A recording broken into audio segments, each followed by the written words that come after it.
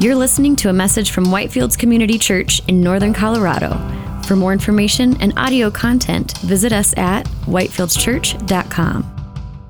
Amen. Please open with me in your Bibles to the book of Romans in the New Testament, Matthew, Mark, Luke, John, Acts, then Romans. So look for the guys' names and go 2 books to the right. You'll be right there. Romans chapter 8. And let's go ahead and begin this morning by reading our text, which comes from Romans chapter 8, starting in verse 12. So then, brothers, we are debtors not to the flesh, to live according to the flesh. For if you live according to the flesh, you will die. But if by the Spirit you put to death the deeds of the body, you will live. For all who are led by the Spirit of God are sons of God. For you did not receive the spirit of slavery to fall back into fear, but you have received the Spirit of adoption as sons, by whom we cry, Abba, Father. The Spirit Himself bears witness with our spirit that we are children of God, and if children, then heirs, heirs of God, and fellow heirs with Christ, provided we suffer with Him in order that we also may be glorified with Him. This is God's Word. A few years ago, a good friend of mine, found out that he was adopted. It's kind of one of those, kind of almost like, you would think of like a horror story, right? Like this should never happen this way, but it happened. Because here in the U.S., right, we have laws that actually require parents who adopt to disclose to their children by a certain age that they're adopted. But this happened outside the U.S. where they didn't have that law. And so here's what happened to my friend. He was raised in a kind of, traditional home, exactly what you would expect of a traditional home, right? His mom and dad were married. They never got divorced. He had a grandma, grandpa, aunts, uncles, cousins, just like many of you do. And one day he was in college and his dad got sick. And a short time later, his dad died. And after his dad died, one of his relatives came up to him and handed him a letter. It was a letter written to my friend from his dad who had died, and he had asked this family member to give this letter to his son when he died. And so my friend opens up this letter, and just imagine what this must have been like. He opens up this letter, and he starts reading it, and it says, "Son, I love you. There's something I need to tell you. I was never brave enough. I never had the courage enough to tell you while I was alive, but I want you to know you're adopted." And he says, "We adopted you when you were a baby, and we raised you as our own, and we love you. It doesn't change how we feel about you, but I felt like you should know." Now, just try to imagine what that was like for somebody to receive that letter, right? The flood of thoughts and emotions that would go through your mind when you receive a letter like that. All those thoughts that you had growing up that you kind of dismissed, right? Those thoughts that maybe I'm a little different, and you just dismissed them and said, "Oh, no," and you just said whatever and move on. And now they all come rushing back into your mind. Like, why is it that I'm the only one in the family with curly hair, right? Like, why is it that no one in my family ever said, "You look like your dad," or "You have your grandpa's chin," or "your mom's eyes"? And now all of those thoughts that you dismissed, they all come flooding back. Did my cousins know? Did everybody in my family know? Did they treat me differently because I was adopted? Did everybody in my family know I was adopted except for me? And they kept it a secret? And it's my life. That doesn't seem fair, right? How could they do that to me? I should be the one who knows. And my friend told me when he got this letter, he was just so angry and upset, and he got very depressed. He said he went into very deep depression. He felt that his whole life had been a lie, and that his own parents had lied to him for his entire life, his family members and everybody. He became very angry, very depressed. But he said that after a while, he had this kind of moment of clarity, where what he realized is that these people loved him. They loved him, and they took care of him, and they called him son.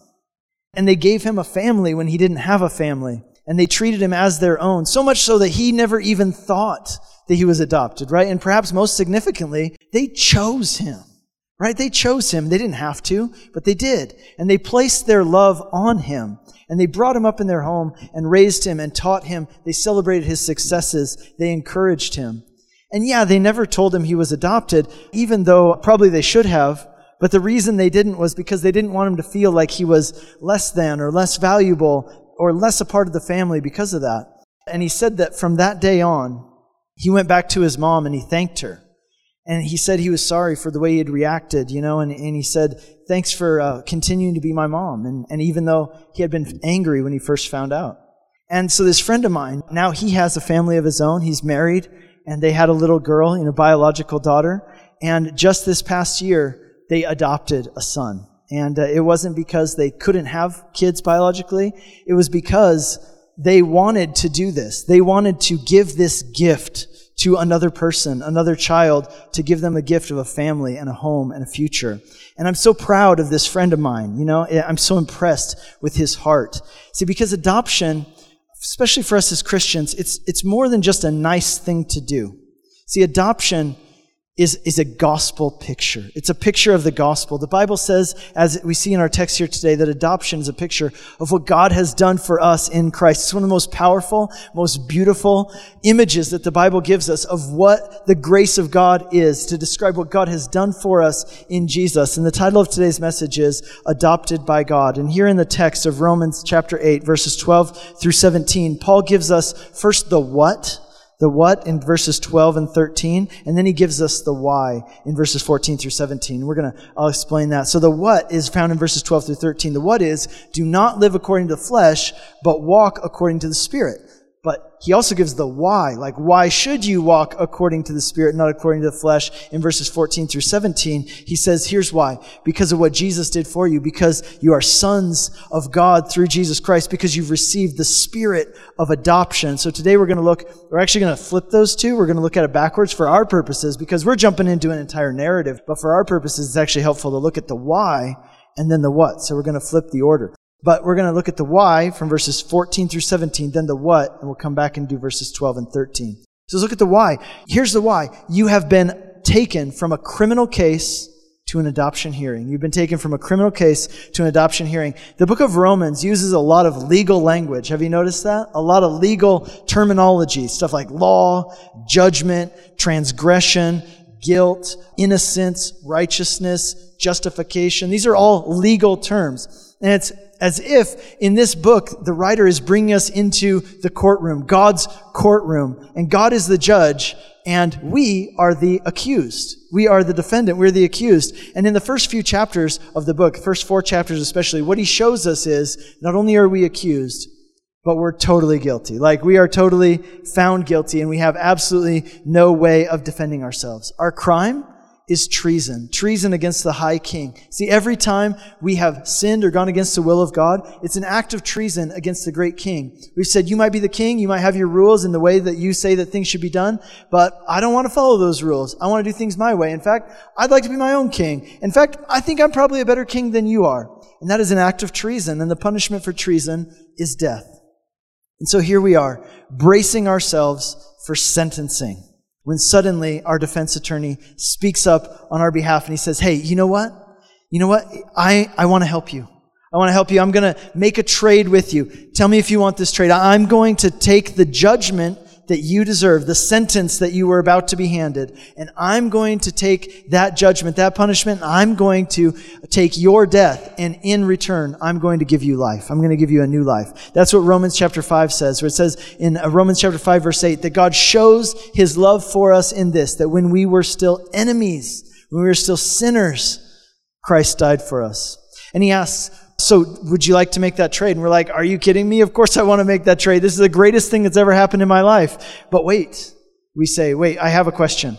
Okay, so if we make this trade, right, like you're going to take my part and I'm going to take your part, well then what if we make this trade, but then let's say tomorrow or 2 weeks from now or maybe 2 hours from now, I fall right back into the same old habits, the same old ruts, the same things that you're saving me from now. What if I fall right back into those same old things? I don't want to. I'm going to try hard not to, but what if I mess up? What if I still make mistakes? Does this trade still stand? And that is chapters 6 and 7 of Romans, and that brings us here to chapter 8 where we get the answer. Yes, the answer is yes, because there is now, therefore, no condemnation for those who are in Christ Jesus. But then, check this out. You ever stay up late at night? You see those TV commercials, the infomercials, right? Where the guy comes on and he's like, it cuts julienne fries, right? It slices, it dices, it cuts julienne fries. It cleans in those hard to reach places. But wait, there's more. You can get this offer for $9.99, 3 easy installments. But wait, there's more. And that's kind of what Romans is like. It tells us, hey, you've been saved, you've been acquitted, you're no longer going to be charged with this crime. But wait, there's more. And you're like, what? There's more? I didn't think there could be more. Like, what more is there? And you're like, this is already fantastic. And he says, but wait, there's more. And you're like, all right, what is it? And he says, well, I'm going to give you a helper. Because I know you're going to struggle to do those things that I'm calling you to do. So I'm going to give you a helper. A helper, yeah, like a counselor, a helper. And I'm going to give you this helper. I'm going to put him inside of you. The Holy Spirit, my Spirit, God says, I'm going to put him inside of you. He's going to give you the strength to say no to sin and to say yes to righteousness. He's going to give you the strength to do the things that I call you to do, the things that I'm calling you to do as you live the life I'm calling you to and carry out the mission I'm giving you. And this helper, the Holy Spirit, He's going to help you to know me more. He's going to remind you of my words. He's going to illuminate and help you understand the scriptures in ways that you haven't before. And you say, well, that sounds fantastic. That's more than I could have ever asked for. And then the voice comes back, but wait, there's more. And you're like, what do you mean there's more? I didn't know there could possibly be more. I went from accused and condemned to acquitted and forgiven. And then you gave me a helper. This is more than I could have ever thought of or asked for. But then look what it says. Here's the more in chapter 8, verse 14. For all who are led by the Spirit of God are sons of God. For you did not receive the spirit of slavery to fall back into fear, but you receive the spirit of adoption as sons, by whom we cry, Abba, Father. And at this point, the entire courtroom would gasp. Adoption? Adoption? Are you serious? Adoption? This is the great gasp of the courtroom. We're still in court. But now things have suddenly changed. No longer is this a death sentencing. Now this is an adoption hearing. And the judge who was sentencing you is now adopting you as his child. You know, in our society, we have this kind of common misnomer or misconception or, kind of platitude that we say. And we say, well, we're all God's children. We're all God's children. Maybe you've heard people say that, like all human beings, we're all God's children. Now, it is true that God cares about all people because He created us with loving care. He knit us together in our mother's wombs. He created us in His own image. In the image of God, we bear that image, so we have innate and inherent value. We have equal value no matter who we are. But see, the term child of God specifically is reserved for those who have put their faith in Jesus Christ and received Him as their Savior and Lord. Check out what John, the gospel writer, said in the first chapter of John. He said, as many as received Him, as many as received Jesus, to them He gave the right to become the children of God, to those who believed in His name. See, this term, child of God, is specifically reserved for those who have put their faith in Jesus Christ. And the reason is because this title, this position, it speaks a metaphor of, it speaks particularly of the relationship that we have with God now through Jesus, that we didn't have otherwise. And that's what this picture of adoption tells us. It tells us a few things. So 2 things I want you to know that adoption insinuates to us. So number 1, adoption tells us that no one is born into a true relationship with God. Like, this isn't our natural state. So the fact that we have to receive this means that it's not our natural state that we're just born into. No one is a child of God by nature, with the exception of one person who ever lived, Jesus Christ. He is the only begotten Son of God. The rest of us can become adopted sons of God. And we'll talk about why we use that word son and not child here in a minute. But number 2, our relationship with God is based completely on a legal act on the part of the Father. So adoption tells us that our status, our relationship with God, is now based on a legal act that the Father has done for us on our behalf. In other words, you can't adopt yourself. It's the Father, because of His love for you, He reaches out and He adopts you. Now, and maybe some of you know this, but my wife and I, we did an adoption in 2011. We adopted someone. We had been foster parenting for a couple of years prior to that, and we decided to finalize it and make it official, and we took that foster child and we adopted him in the court. And it's been one of the greatest joys of our lives. We're so glad that we did it. We would do it all over again. But when we think about adoption, and maybe when many of you think about adoption, we tend to think of the modern practice of adoption because that's what we know. And let me tell you this, adoption means all of those things that modern adoption means. But keep this in mind. Paul was writing 2,000 years ago to a completely different group of people and a different culture.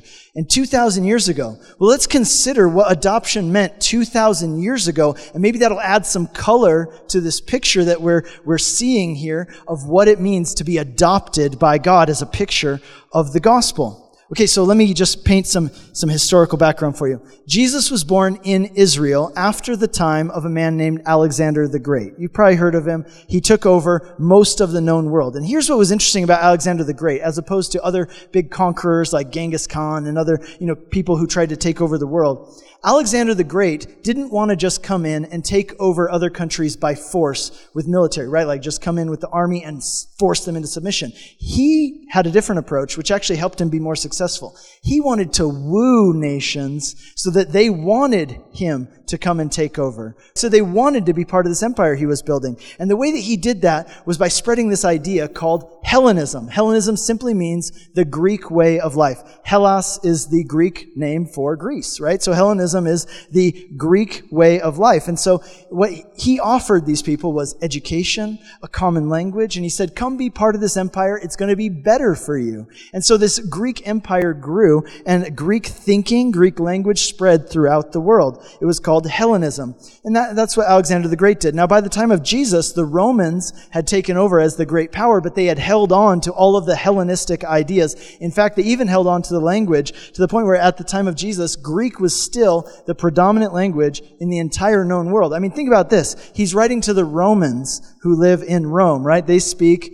Latin in Rome, but he writes in Greek, not in Latin. Why? Because Greek was the language that everybody used still at that time. All of the New Testament was written in Greek because it was the universal language of that time. So Hellenism was very widespread. And Hellenism is basically humanism. Hellenism, humanism, very synonymous, right? It's all about celebrating the human intellect and the human physical form as the highest things in nature, right? As the greatest things, most beautiful things, the things of greatest value that exist. And that's why ancient Greek and Roman statues, if you've seen them, they often depict human bodies who are naked. And the other thing they would do is they would have these debates and disputes, and it was all about people showing off their intellectual prowess and their physical prowess. They created the gymnasium where they would wrestle. Men would wrestle naked, as I guess you do, right? And then they created the Olympic Games. And if you know about the Olympics, they competed in these feats of strength completely naked. Why did they do that? Like, why are they naked? Here's why. Because it was Hellenism. It was all about celebrating the male human form and the male intellect, which they believed to be the highest and greatest, most beautiful, most valuable things in the world. Now, maybe you say, oh, I love the classical period. You know, I love the philosophy. I love all the art and architecture. But I want you to think about it in this way. Think about what that means. Take Hellenism and humanism to its logical conclusion.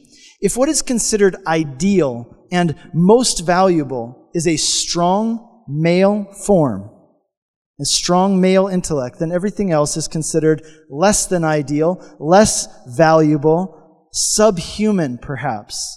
In other words, if you're a person with a disability, then you're less valuable, you're less human. If you're a person who happens to be, God forbid, female, and guess what? You fall in that category too. And so there was this practice, which we know a lot about through archaeology, where people would dispose of their babies whom they deemed to be less valuable because they had deformity or because they were simply female. And in Greece, archaeologists uncovered a well recently where they found the remains of 450 infants, and they deemed that these infants died of natural causes. In other words, they weren't stillborn, they were thrown alive into this well, and they died. The practice is well documented by writers at that time. Archaeologists found a letter, for example, from the 1st century from a guy named Hilarion.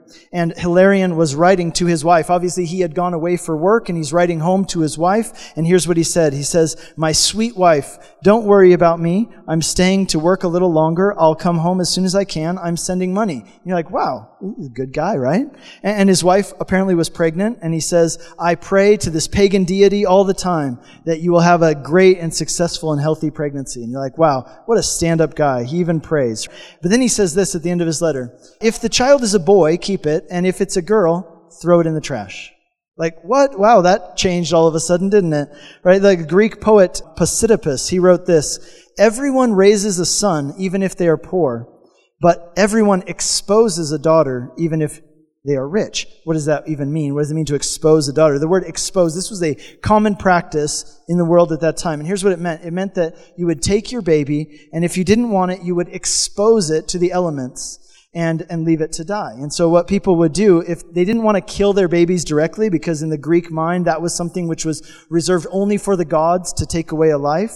But what they would do is they would take their babies and they would take them in a hill or in the forest, and they would set them down and just walk away.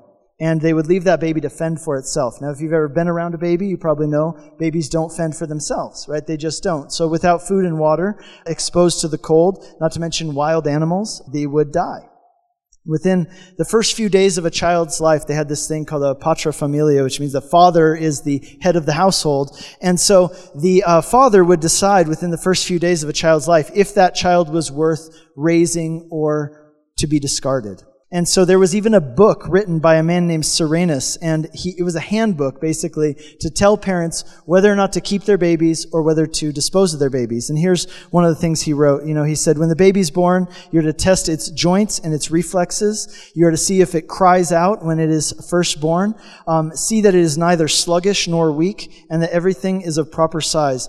But if these conditions are not seen, then the child is not worth keeping, and you are to expose this infant in the wildest place you know, amongst the hills where it may soonest die. That was the process of exposure. But here's the other thing that would happen. In a way, it was almost better for these babies to die, because the other thing that would happen is there would be opportunistic people, right? They knew the places where people would take their babies. And so slave traders, other bad people would hide out in the hills, and they would gather up these babies who were left by their parents, and they would raise them. They'd sell them as slaves. They would raise them to be prostitutes.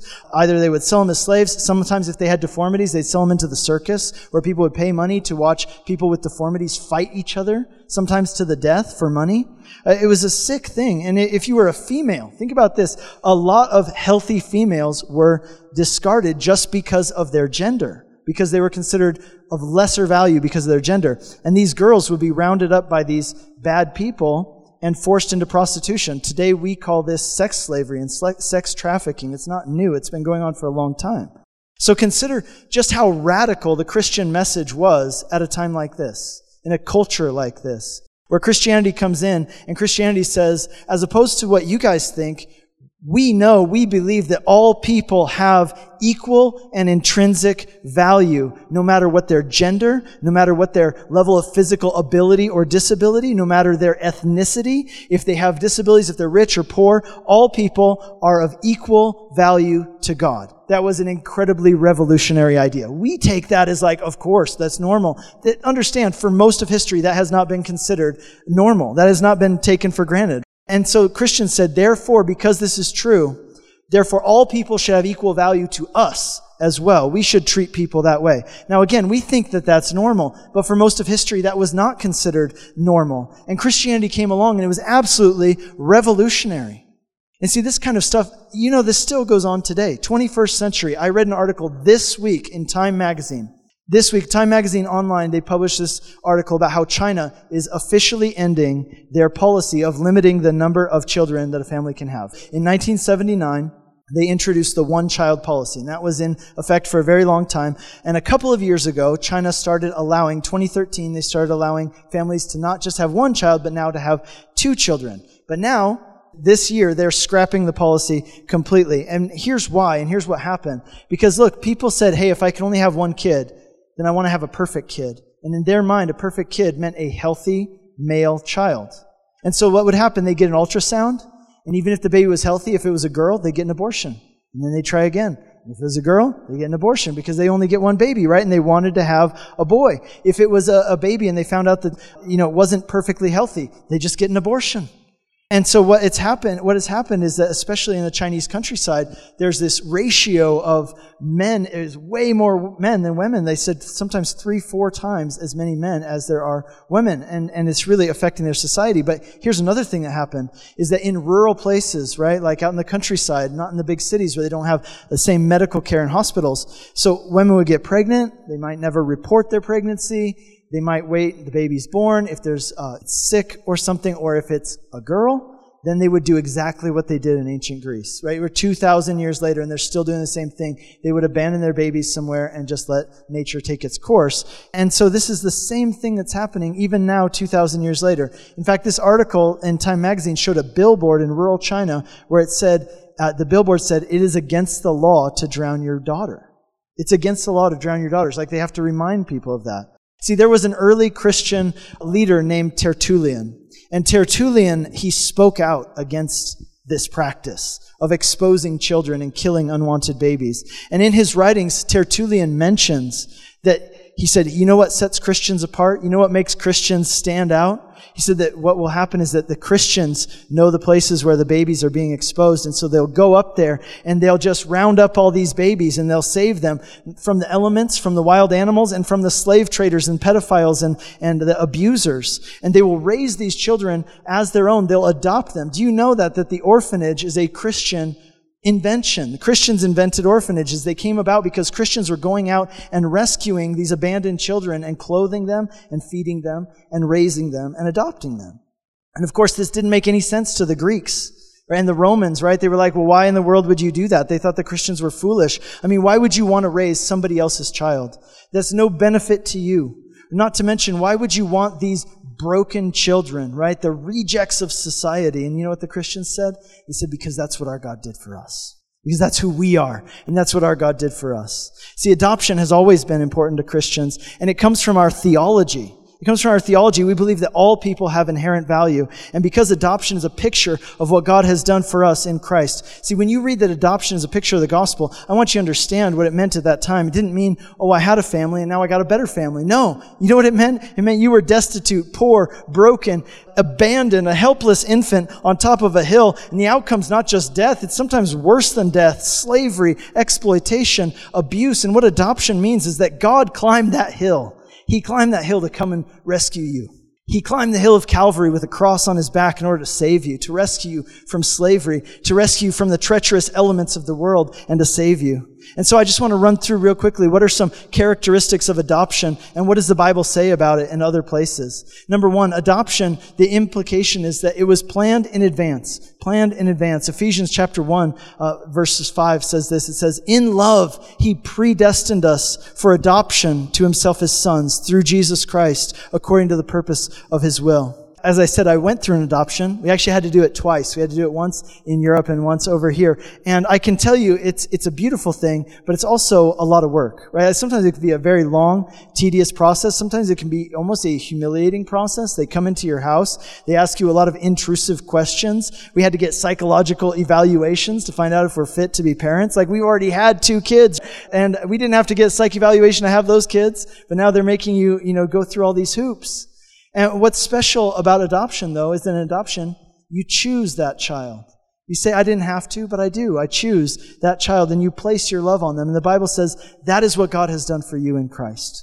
See, adoptions are beautiful, but I'll tell you this. Personally, I'm especially moved by people who adopt not because they can't have children biologically, but because even though they can have children biologically, they want to adopt because of what God has done for them.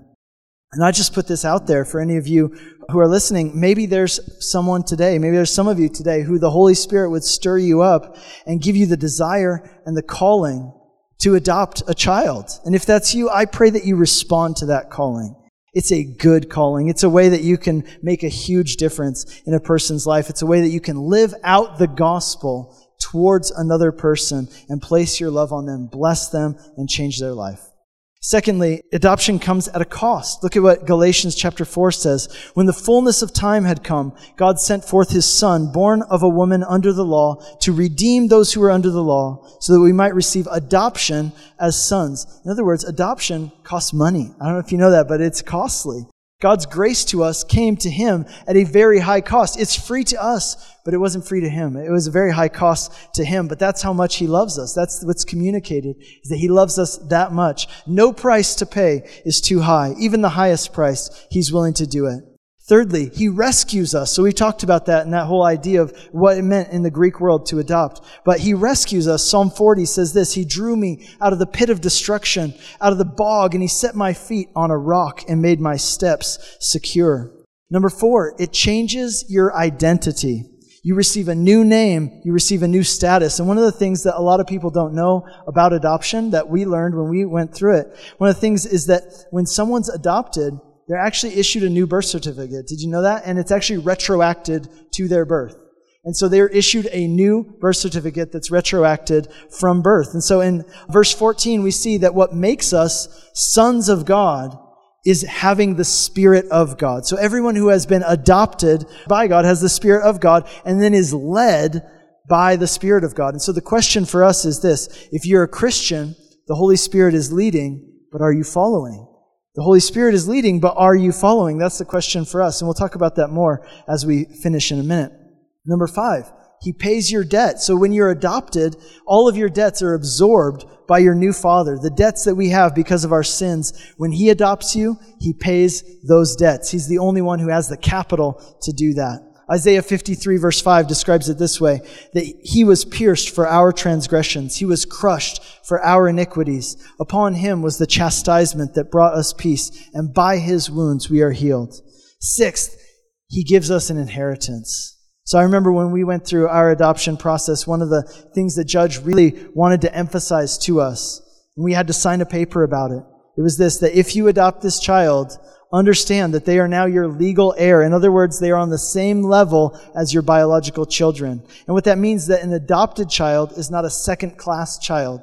They have the same rights, a full-fledged child, just like a biological child. And that's what it says in verse 17. If we are children, then we are heirs, heirs of God and fellow heirs with Christ, provided we suffer with Him in order that we also may be glorified with Him. What's true of Jesus as the Son of God is now true for us. So that's incredible to think about. It means that if Jesus will live with God forever, so will we. It means that if Jesus will be glorified, so will we. But by the way, I want to just say this. You might notice that it says the word child sometimes, or sometimes it says that you're a child of God. Sometimes it specifically says sons of God. Now, in our day and age, right, it's considered politically correct to always use the gender non-specific word child as opposed to son. But I want you to understand, he's writing 2,000 years ago to a specific culture in which sons were treated differently than daughters. Now, whether that's right or wrong is a completely different issue. He's just writing about this and alluding to this fact that sons are treated differently than daughters. And the implication is this: whether you're male or female, in Christ, you are a son